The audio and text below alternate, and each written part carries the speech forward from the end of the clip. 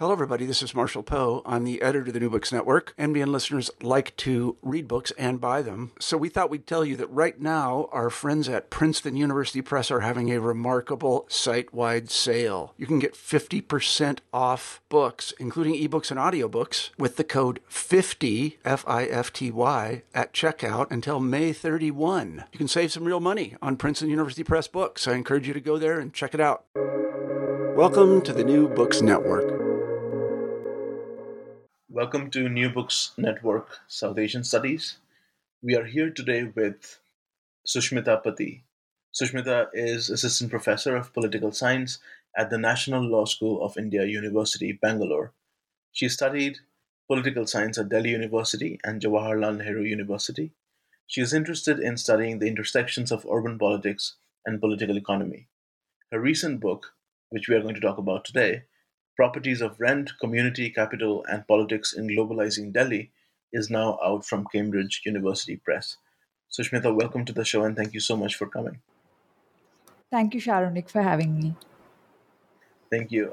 Let me just ask you my very first question, which is, before we kind of dive into your scholarship, I'm so excited to talk about Delhi with you. And, I went to JNU like you. I said lived there for 5 years, and then I've never, loved the city more. So let me ask you a personal question, which is, why did you decide to work on Delhi in the first place? And I guess a subset of this question, how did rent become the object of your study?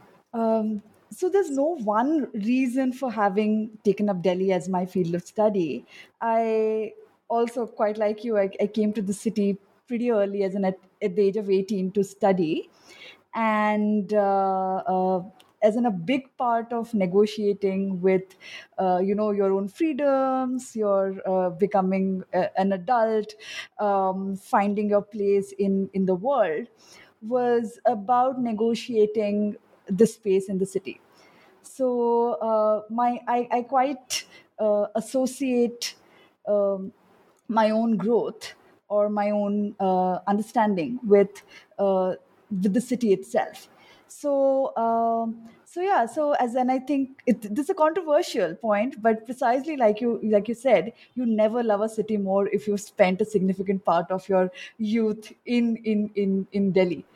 But it's also so fascinating. You meet the most interesting of people. You have the most bizarre experiences in the city, which makes you think so much more about the place, its people, and what it means. So that's the reason why Delhi as a city, and I thought, as in when it came to choosing a research topic, I couldn't come up with anything else but the city. So I grew up in a planned township in a small town in Jharkhand.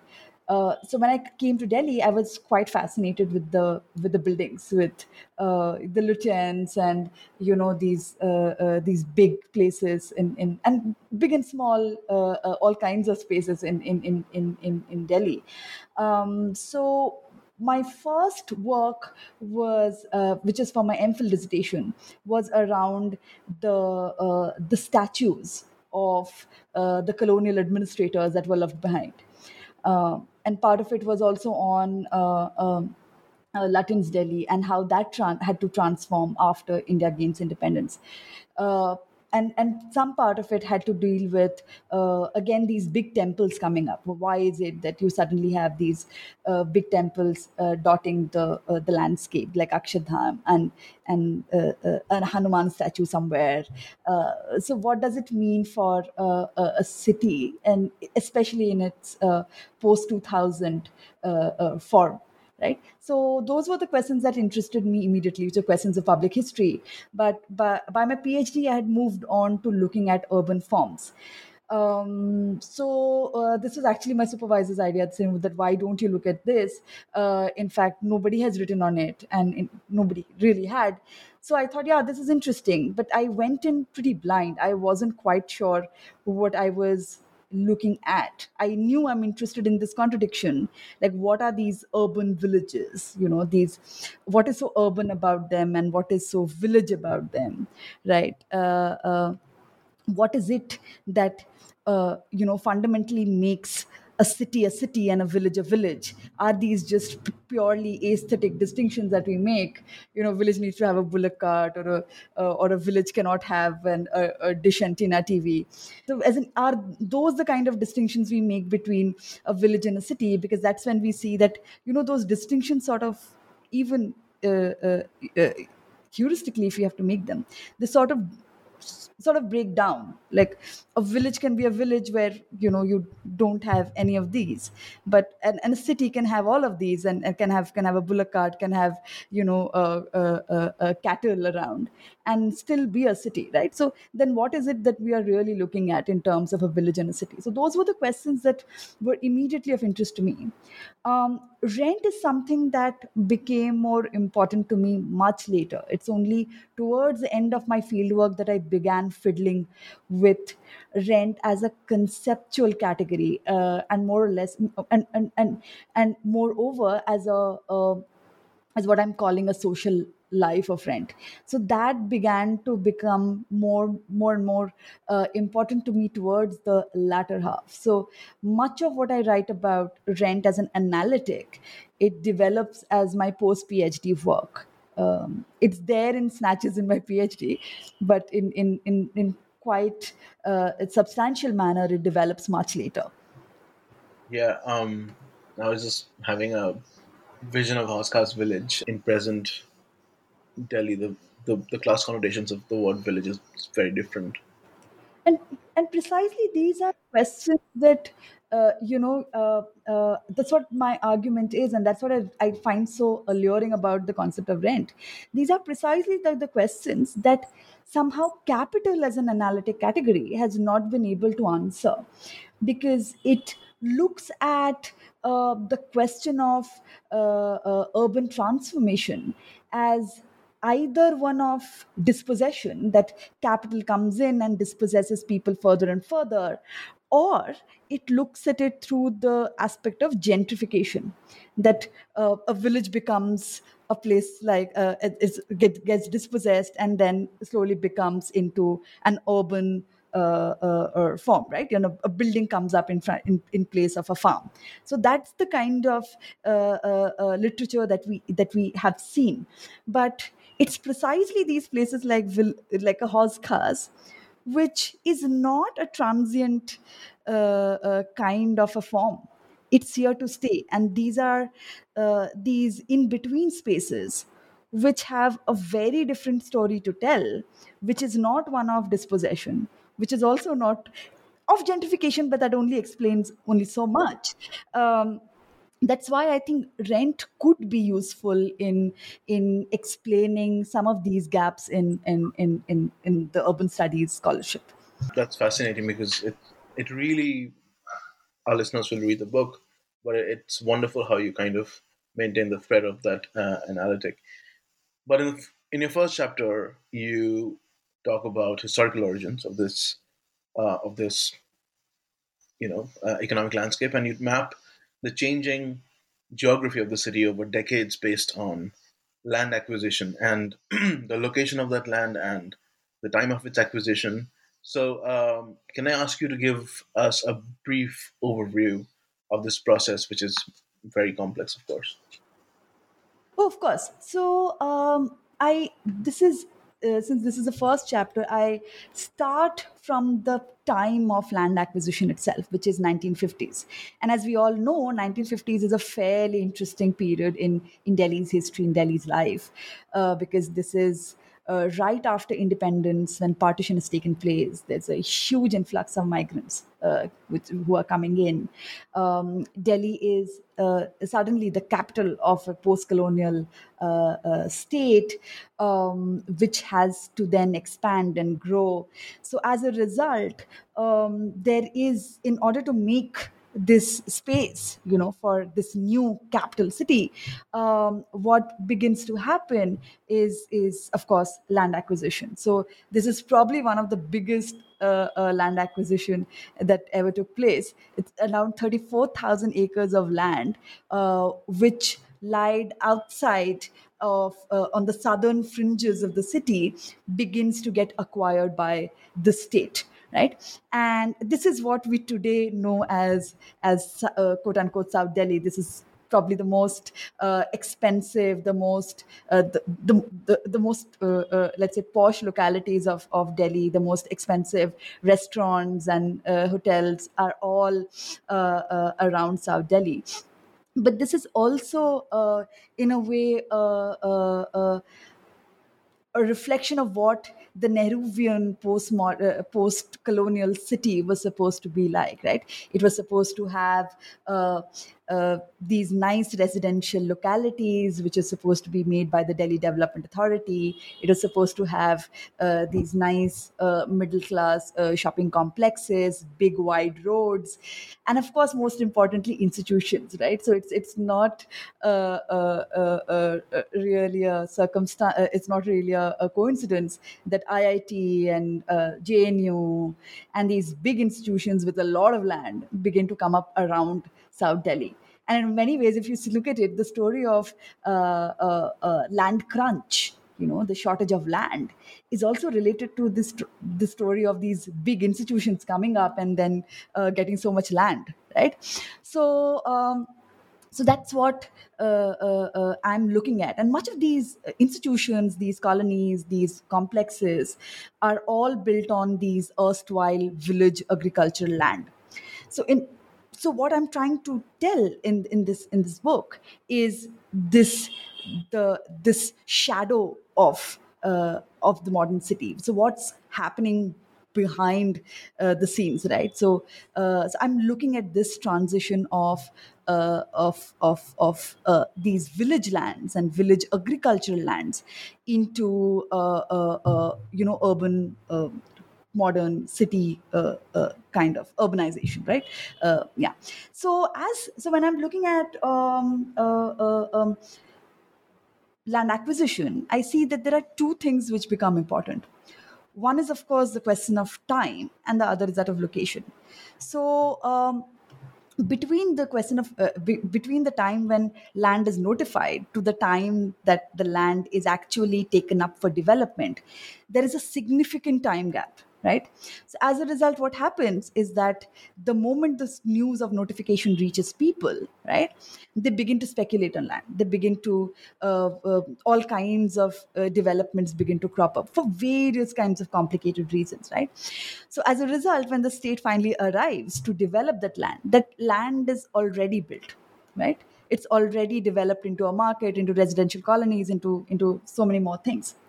And this is the story of unauthorized colonies of Delhi for the most part, right? This is one land gets notified, it's just indiscriminately built on, and then what you see is the story of unauthorized colonies. So in a way, the slow bureaucratic process is met with this very fast kind of speculative activity that is done by people, right? And that's where this tension really lies. The other question of time is also one of the time of acquisition. So in a village that I study, the acquisition itself was stretched over 2 decades.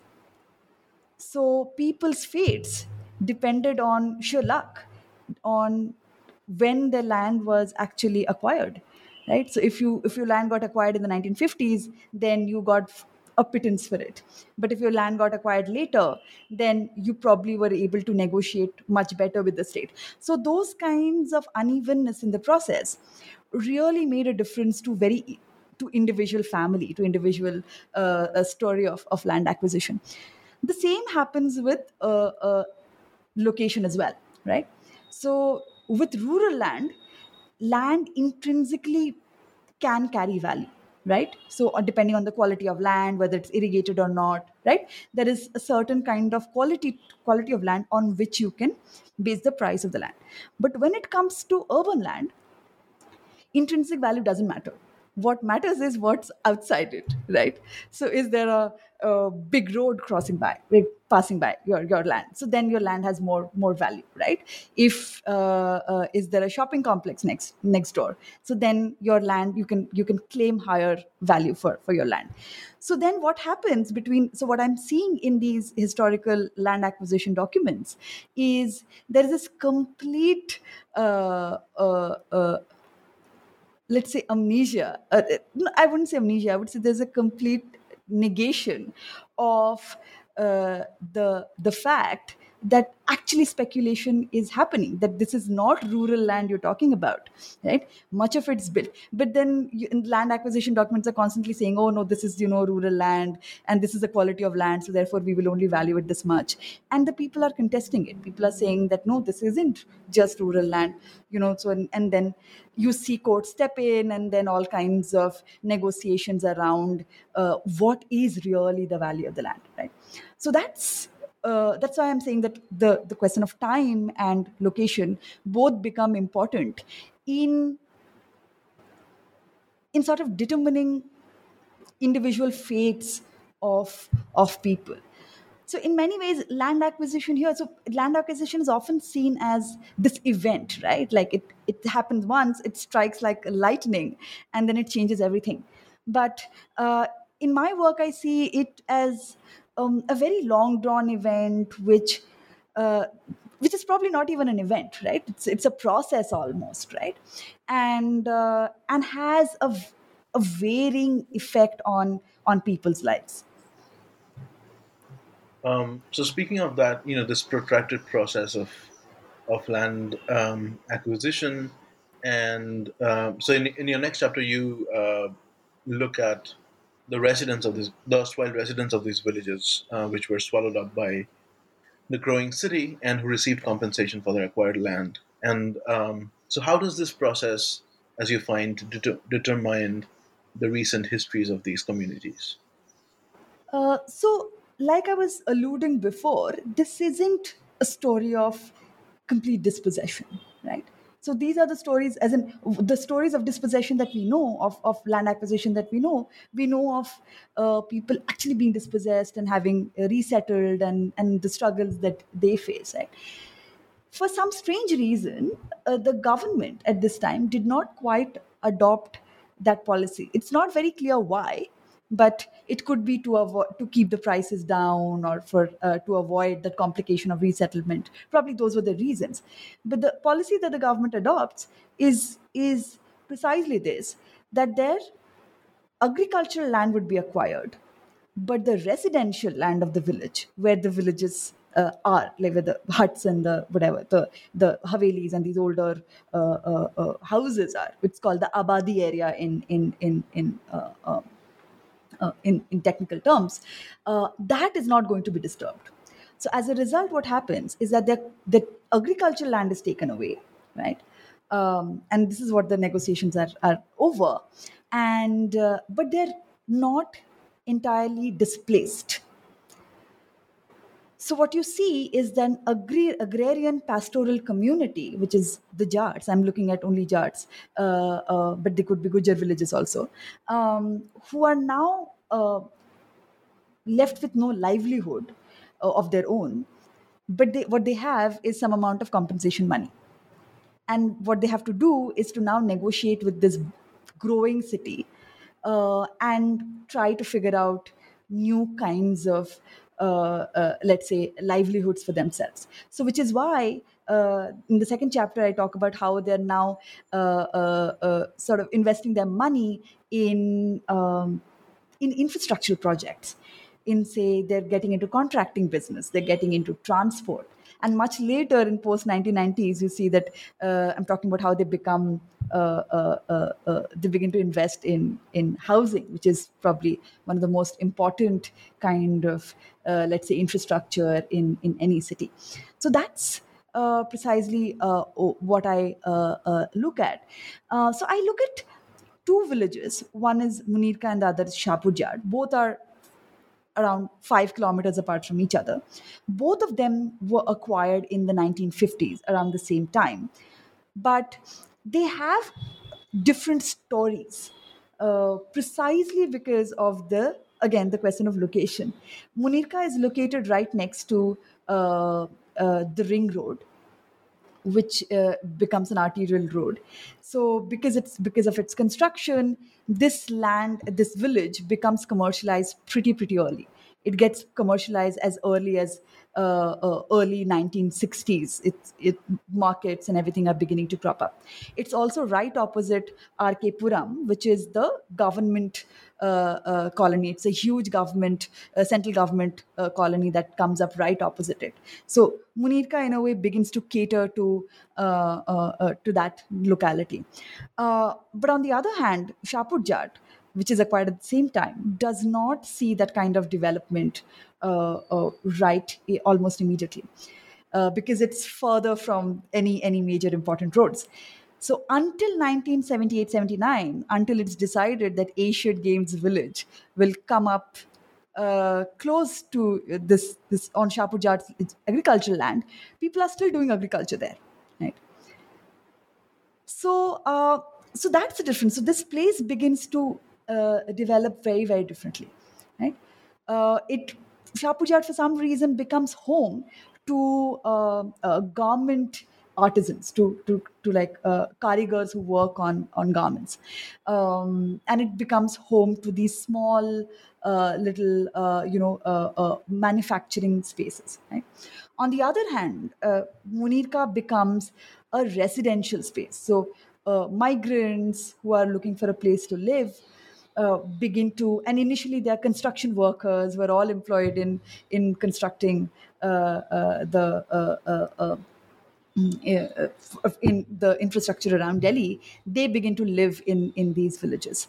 So that's where the differences are.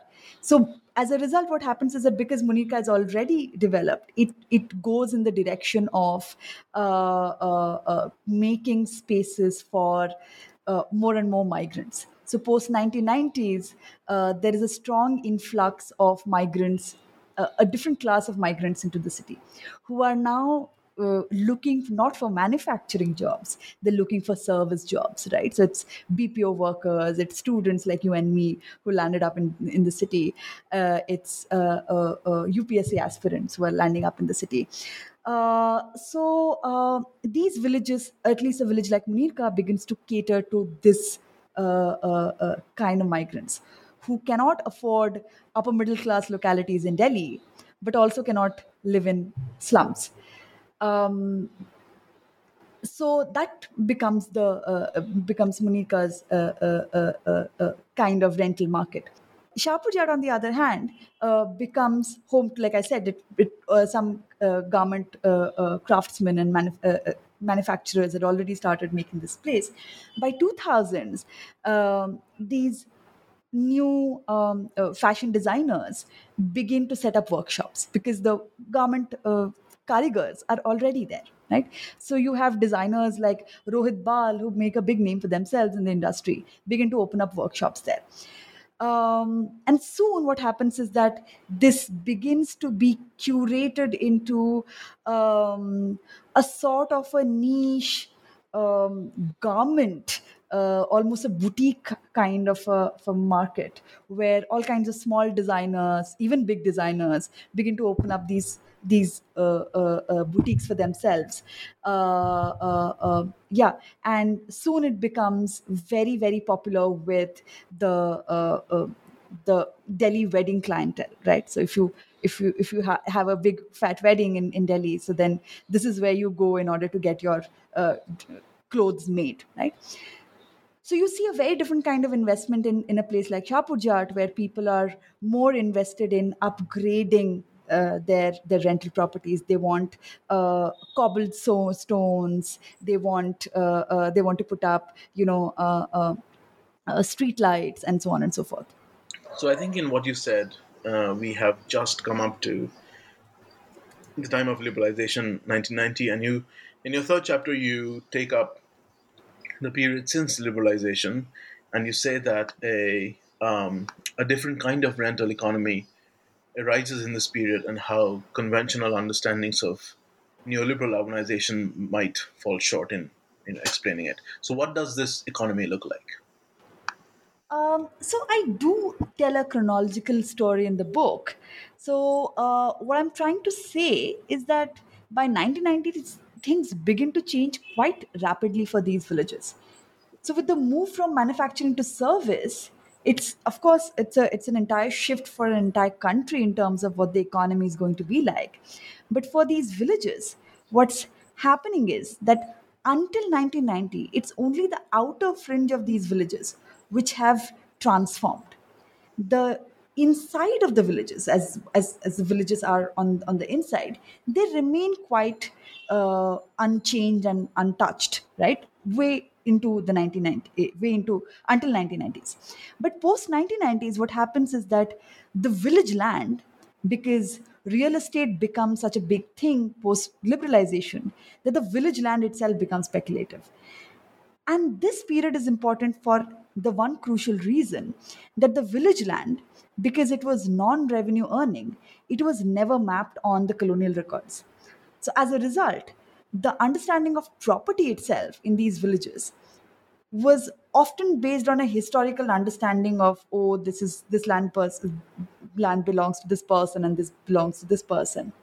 But the moment village land begins to have value, that understanding entirely breaks.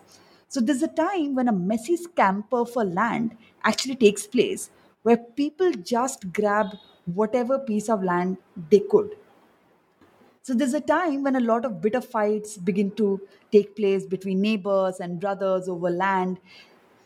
But in the end, these villages become increasingly cramped with everyone having grabbed whatever piece of land that they could. But to me, this story is also important because this also brings about the nature of this deep sense of collective ownership of land that defines their historical sense of self. And I'm here talking about the Jat communities. It's a longer story about how Jats historically have identified with land ownership, and much work has been done on that. So I won't go into that. And this is what I'm saying is not something capital explains very well. To me, this dogged attachment to land, this sense of ownership, can only be explained through rent because it's capital which works on the logic of quick selling, buying, and speculating.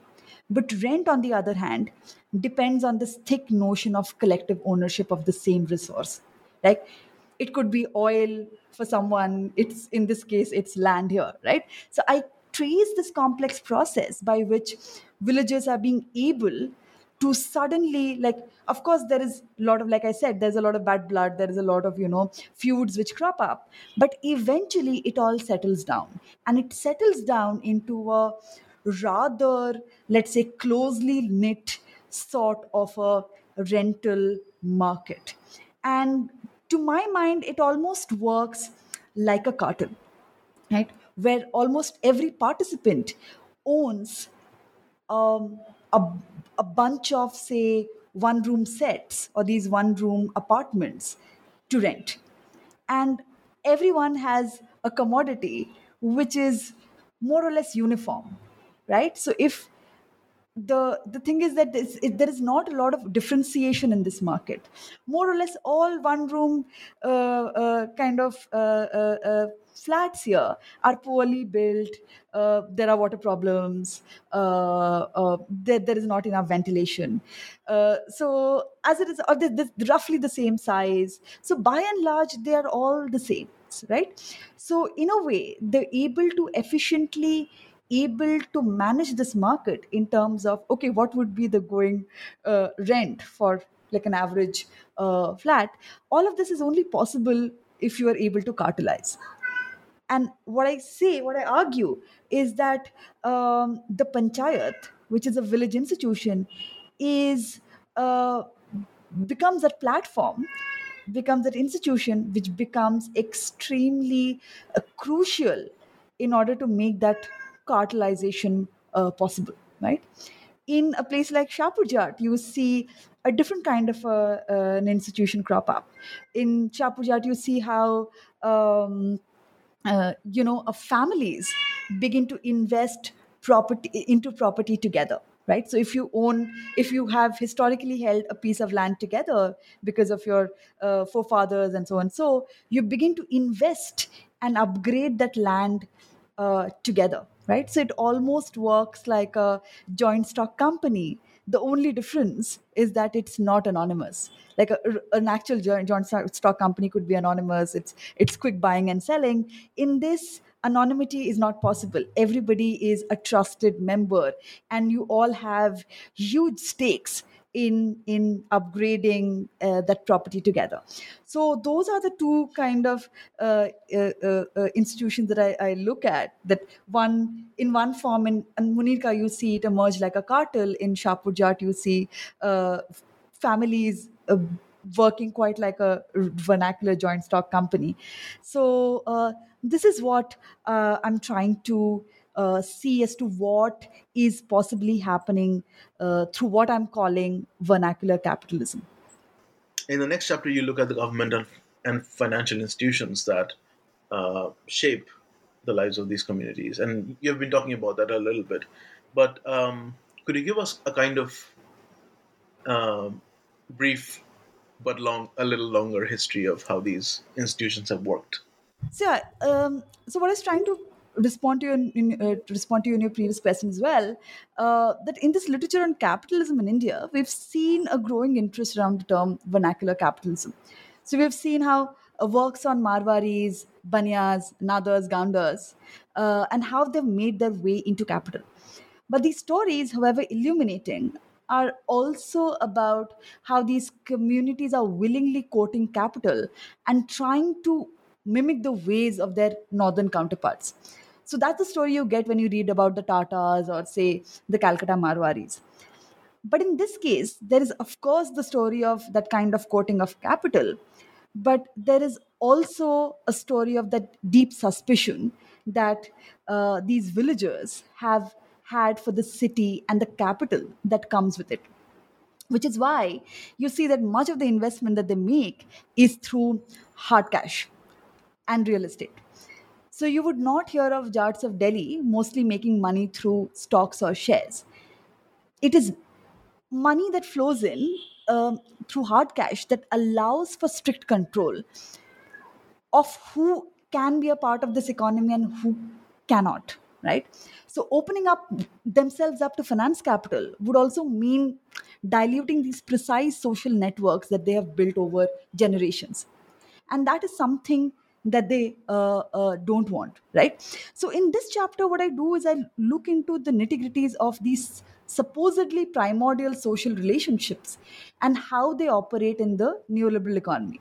So which is why, say, the panchayat and the kunba become so very important. The funny thing about panchayat is that in a city like Delhi, they are not recognized as formal bodies, right? Because it's urbanized. So it's a municipal corporation that's supposed to be your local body, not a panchayat. But these local informal panchayats, what they have done is that they have sometimes registered themselves as a resident welfare association, but they don't look like anything like a resident welfare association. On in their program, this manifesto, they would have things like, oh, uh, one should respect their elders. We would help with weddings in families. So it's women are not allowed to vote in until recently in Munirka, women couldn't vote for the RW elections. So in many ways, it continued to work like a caste based panchayat that it used to exist as, right? And I'm saying that this is what is interesting about these institutions. On one hand, they behave like savvy economic institutions which manage rent, but on the other hand, they also retain this very localized cultural understanding of who they are as a community, as people, right?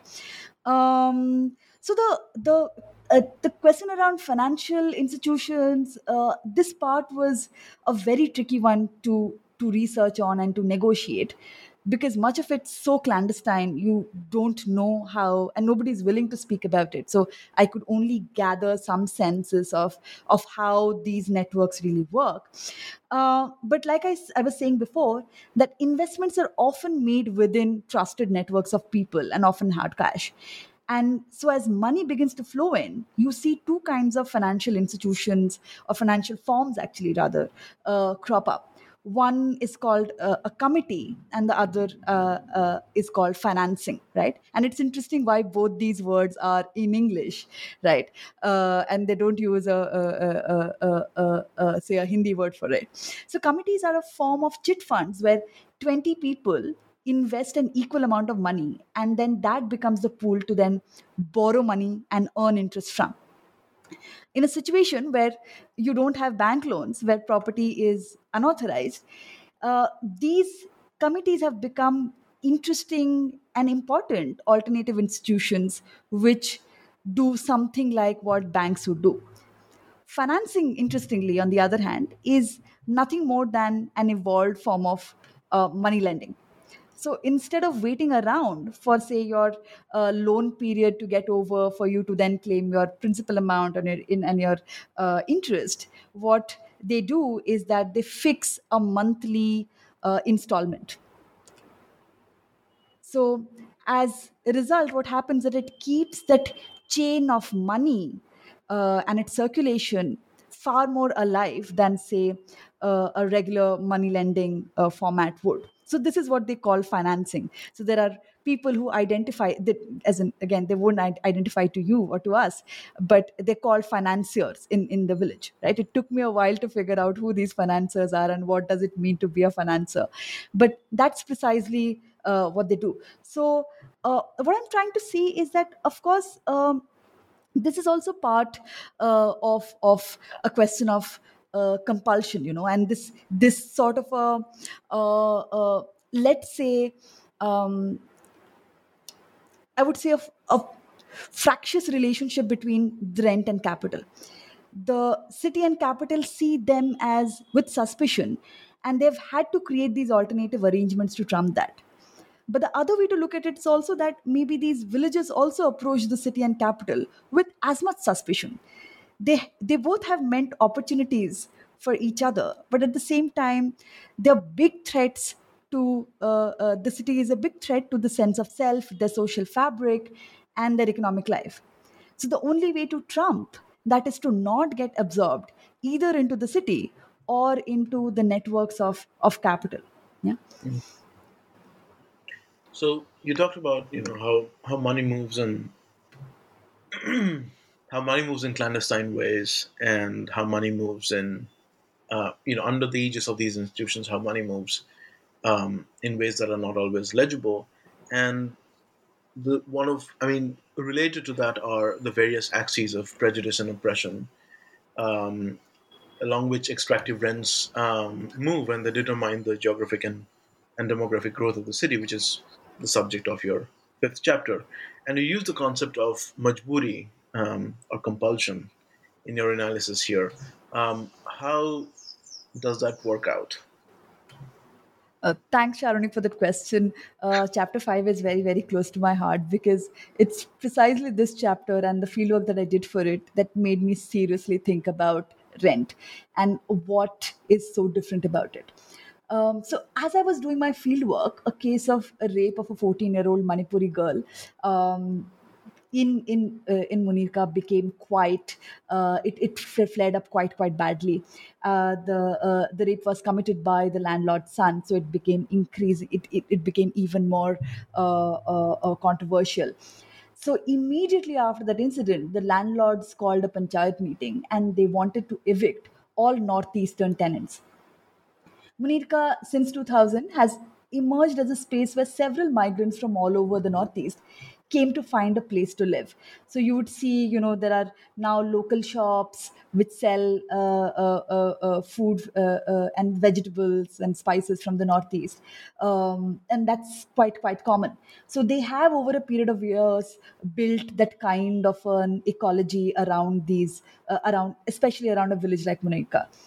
But as much as this is possible, it's not free of its racial tension. The villagers look down upon the northeastern migrants as immoral, who are polluting their older ways of living. The northeastern tenants also, they speak of frequent harassment at the hands of the landlords. So, being vulnerable, they are made to pay higher rents. Sometimes their possessions are not returned back, and so on. And when I was when I was doing my field work, and when this case of rape took place, so this event made me look at this entire racial tension very, very differently, because that's when this palpable sort of a racial tension, it bursts open into the fore, right? So this standoff, it brought this tension around rent, which revolves so much around people's identities. The fact that these northeastern migrants are racially marked, it leaves them very vulnerable in a housing market where housing is so hard to come across, right? So as a result, what happens is that discrimination in the regular housing market, we all know that, it happens by not giving you a place to live, right? So the way in which Muslims face discrimination, or say single women or queer couple, they face discrimination is by simply being refused, right? By saying that, okay, this is only a class, only a neighborhood which will only have, say, married people with families and respectable, and so on and so forth, right? But in these places, they don't have the luxury of saying no, right? So eventually what happens is that people who you dislike, right, who you think are polluting your place, right, your community and your culture, are precisely the people who you are bound to be renting out to, right? So as a result, what happens is that creates this strange kind of a racial tension, where um, where the landlords speak of majburi or compulsion, right? That, and this is where, the sense of having lost out to the city becomes like a very emotionally charged feeling for the villagers, right? Because they feel that they have sold out to the city, they have lost to greed, and this is why, as in, we are no longer who we used to be. um, and yeah, and that's the kind of tension that becomes so, in a way, very generative in terms of rent, right?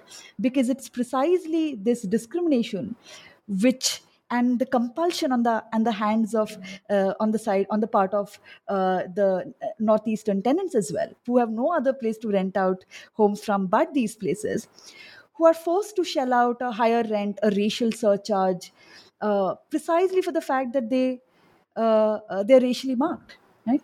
So that tension is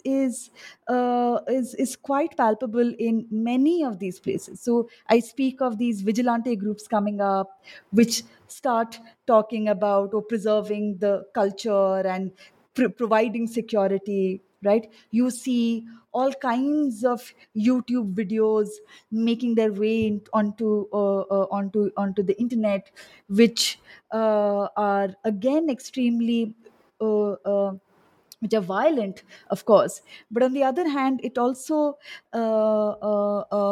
sexualized in a very, very different way. So those are the things that I try to hit upon on in this chapter. I remember the time myself, um, and it's something that even if you are, I mean, you research this, but even if you're not a researcher, you're outside the system, it still, comes through just by living near that place. Um, and then, in the next chapter, you study the upward mobilities of some Dalit communities, which belie conjectures one might make based on the ties between the nature of rent and Jat identities, which is something that you preface. Could you elaborate a little bit on this? So this is something I build on from the first chapter onwards. The Jats are crucial to the story around land and speculation, precisely because of the historical affinity to land. As a community, they had been recognized as an agrarian caste under the Punjab Land Alienation Act 1900.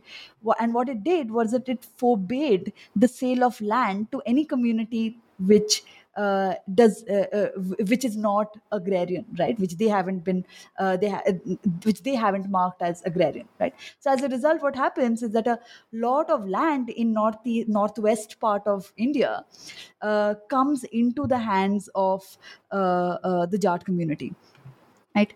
But on the other hand, what happens is that when you look at Dalits, right, who are mostly landless, they have a very different relationship to land, right? So they're not in this picture, and the story of speculation and land acquisition happening and people challenging it. They're not in the story until the late 1990s, right? Until the village land begins to become valuable, right? And that's when what happens is that the land for on which, say, the Jatav community, which is a Dalit community, holds have their houses, they also become valuable, right? And interestingly, what happens, it's marked by two things. One is that the in any village in India, it has a particular kind of a caste structure, right? So you what happens is that mostly the Dalits are placed on the outskirts of a village, right? But what happens is that because of this changing nature of urbanization and capital and all of that, what happens is that it's the fringes of the land, right, which is directly facing the city, they become those lands become more and more valuable, right? Which traditionally belonged to the Dalits. So this is all. There is also a story of land grabs and displacement of Dalits within this place, right? But at the same time, they still continue to hold some amount, right? Some parts of these lands, and they continue to. And what happens is that then they emerge as landlords, right? The second thing that happens is that by 1990s, the first generation of Dalits who are strong Ambedkarites amongst the Jatav community, they begin to they got jobs in the 50s and the 60s, and by 1990s they have begun to retire. So their retirement money, their retirement benefits, are now going into creating new kinds of rental property, right? So this is a way in which the Jatavs become emerge as landlord and emerge as an important constituency within the cartel, right? So it's not that this cartel is entirely a closed Jat association. It cannot be. So frequently, the Jatavs collectively assert their position within the cartel and say, and yeah, there are instances whether when the dominant community, the Jats, have had to let go and say okay and agree to what the Jatavs are arguing for. So those kinds of negotiations are now collectively possible for the Jatavs who individually may not have a lot of property, but collectively they are quite a sizable section of this of people who own these properties within the village. Right? But on the other hand, I also trace the story of another Dalit community, which is the Valmikis. Now, Valmikis are historically the sweeper community who are now into sanitation work. So, as a result, they got municipal government jobs in the beginning, but now as these jobs are being more and more contractualized, they are finding themselves increasingly more and more precarious. And because of the precarious position already within the village architecture, they are unlike the Jatavs who are able to assert themselves. The Valmikis are not able to assert themselves. They haven't been able to become landlords the way Jatavs have, right? So you see that even within Dalits, the story of what rent, how rent plays out is not uniform. So different people, different communities are able to maneuver this opportunity very, very differently. So in this, you see Jatavs have been successful to some extent, but the Balmikis have completely lost out. Mm. And then finally, the lives of oppressive landlords, the lives of tenants who are running out of choices, the lives of um, you know differentially mobile Dalit communities. All of their lives come together, I think, in, as you say, the social life of rent, which kind of enters a spectacular dimension the in electoral politics. And in the last chapter, you talk about how the social life of rent depend on electoral politics and how it occasions the movement of monies.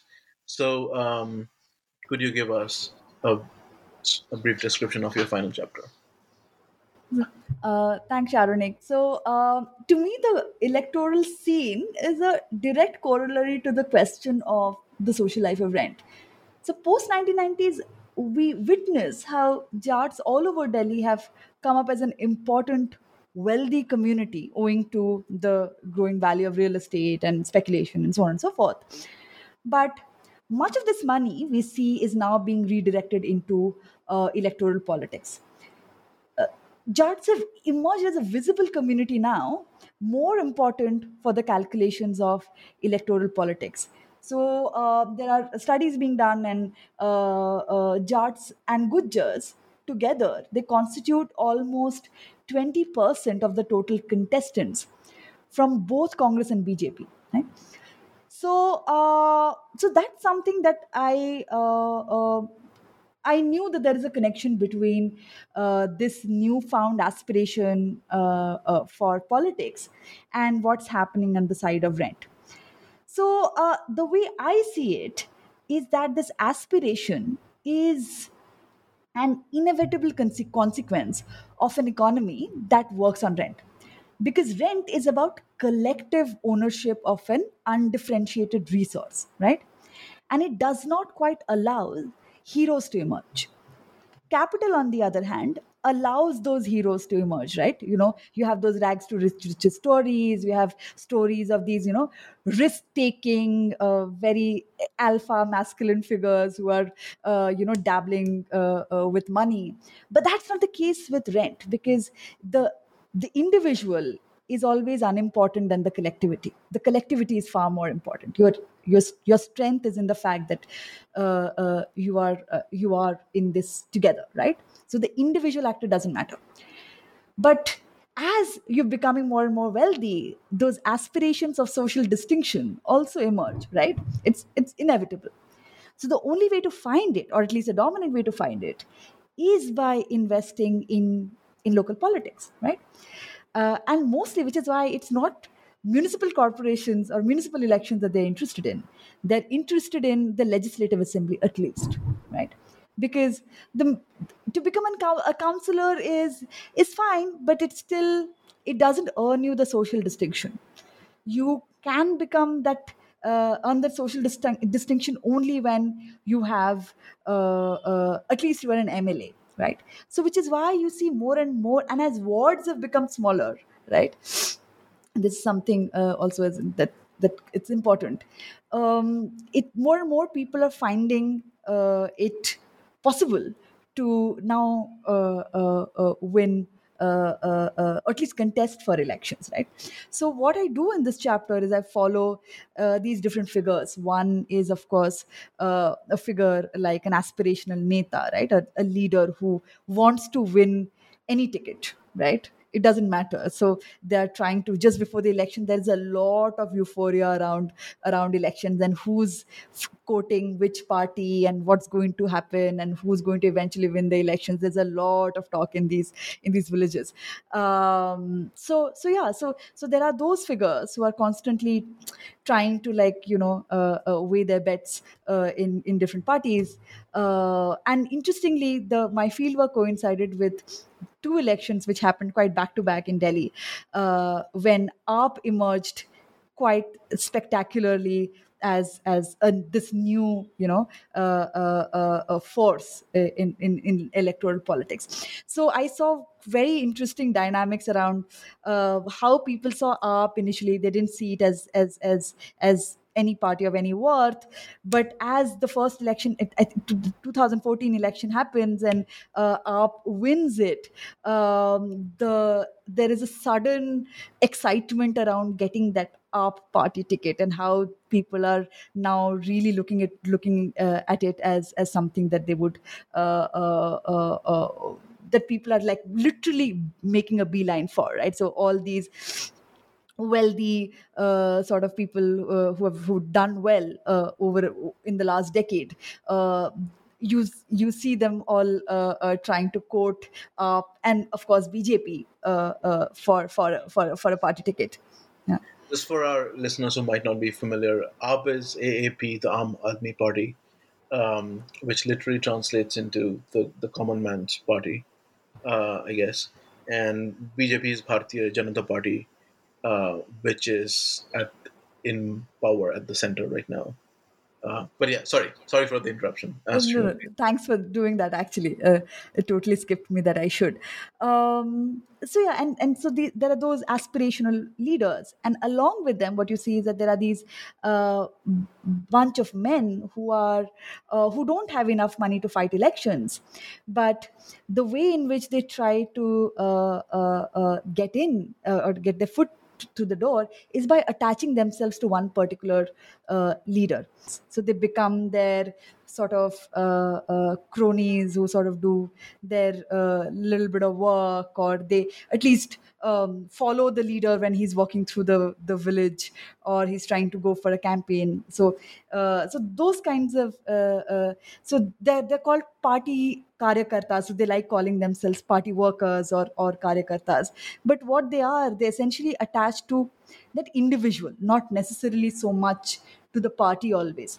So what I'm trying to look at is in a way both the leader as well as the party worker are in a way trying to salvage their sense of social distinction, or call it masculinity, through the election process, right? And the election becomes that field where that victory, or even if it's not a victory, but that presence matters, because that presence itself sets you apart from the others, right? Who, who are part of the village, right? So that's something that is what I'm trying to tell through this particular chapter. I guess I can't let you go without asking you about your future work. So in the book, you end your book with some foresight about the future urbanization of Delhi. So does this signal a new book that continues the work that you have done in Properties of Rent? And what are you working on now? And what is the next thing that we can expect from you? So I didn't have a conclusion in the book. I had an epilogue, so where I'm talking about, okay, what could rent possibly mean, especially when we are looking at pandemic, right? When this, what I'm talking about is a seller's market, right? Where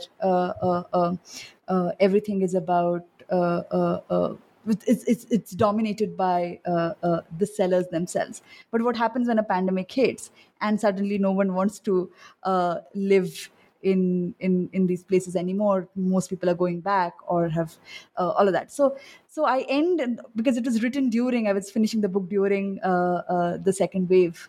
So it still has that kind of unanswered questions, which and what directions rent may possibly take. But I don't think I am going to do this work after this. I think it's for future. So those were rather questions for maybe future researchers to take these questions up, questions where I haven't gone, and maybe look at rent in a very different setting altogether. And because I do think, I am quite convinced that we need to look more and more into questions of these kinds of social relations, which sometimes capital does skip over. So yeah, so for me, I think I've saturated myself with this. With this, I think I'm moving on to something else. I'm still toying over what exactly it's going to be. At least my next book project, I have at least three ideas, and I think I like all of them equally. But I think I'll take a while to settle on one. But at this point, I'm actually working on the question of housing rights, and I'm trying to look at why is it that housing rights activism has focused so much on ownership, the question of the fact that you need to have land titles. And I'm trying to make an argument that in doing this, which is a very important cause, but in doing this, what we have done is we have left this humongous vacuum of people who either cannot own land, or cannot own property in village, in a city, or do not even aspire to. And I'm talking about, and I'm specifically talking about the migrant workers who we saw the moment lockdown is announced. We see them picking up their stuff and walking to their uh, homes, because the city is not their home. It is never intended to be their home, right? So I think that was the moment when it triggered this thought that I think the housing rights discourse seems to have missed this rather important, or I would say, I think I'm being a little unfair. I wouldn't say they've missed it, but I think it's gotten overshadowed by the whole ownership discourse in many ways. So that's something I'm working on. I'm also trying to look at demolitions, and this is something before all these demolitions happened. Demolitions is something that I've been trying to work on for a while, and it's stemming from my PhD thesis, because you do encounter demolitions in your when you work around cities. But then these demolitions can take very different forms, right? They're not always eventful. They could be they're again bureaucratic exercises. So that's what I was interested in. But now that all these eventful demolitions have happened, I also cannot ignore that. So I'm still trying to juggle both these kinds of demolitions. One, a very bureaucratic one, which is again driven by registers and notes and so on and so forth. And on the other, this very eventful one where which is then exemplified by the image of a bulldozer, right? So yeah, so those are two things I'm sort of working on at this point. Yeah, hope to get them out soon. Thank you, Sushmita, for coming to NBN South Asia and talking to us about your book. Thank you so much. Thank you so much, Aronik. This was a real pleasure, and we should talk more. Yes, absolutely.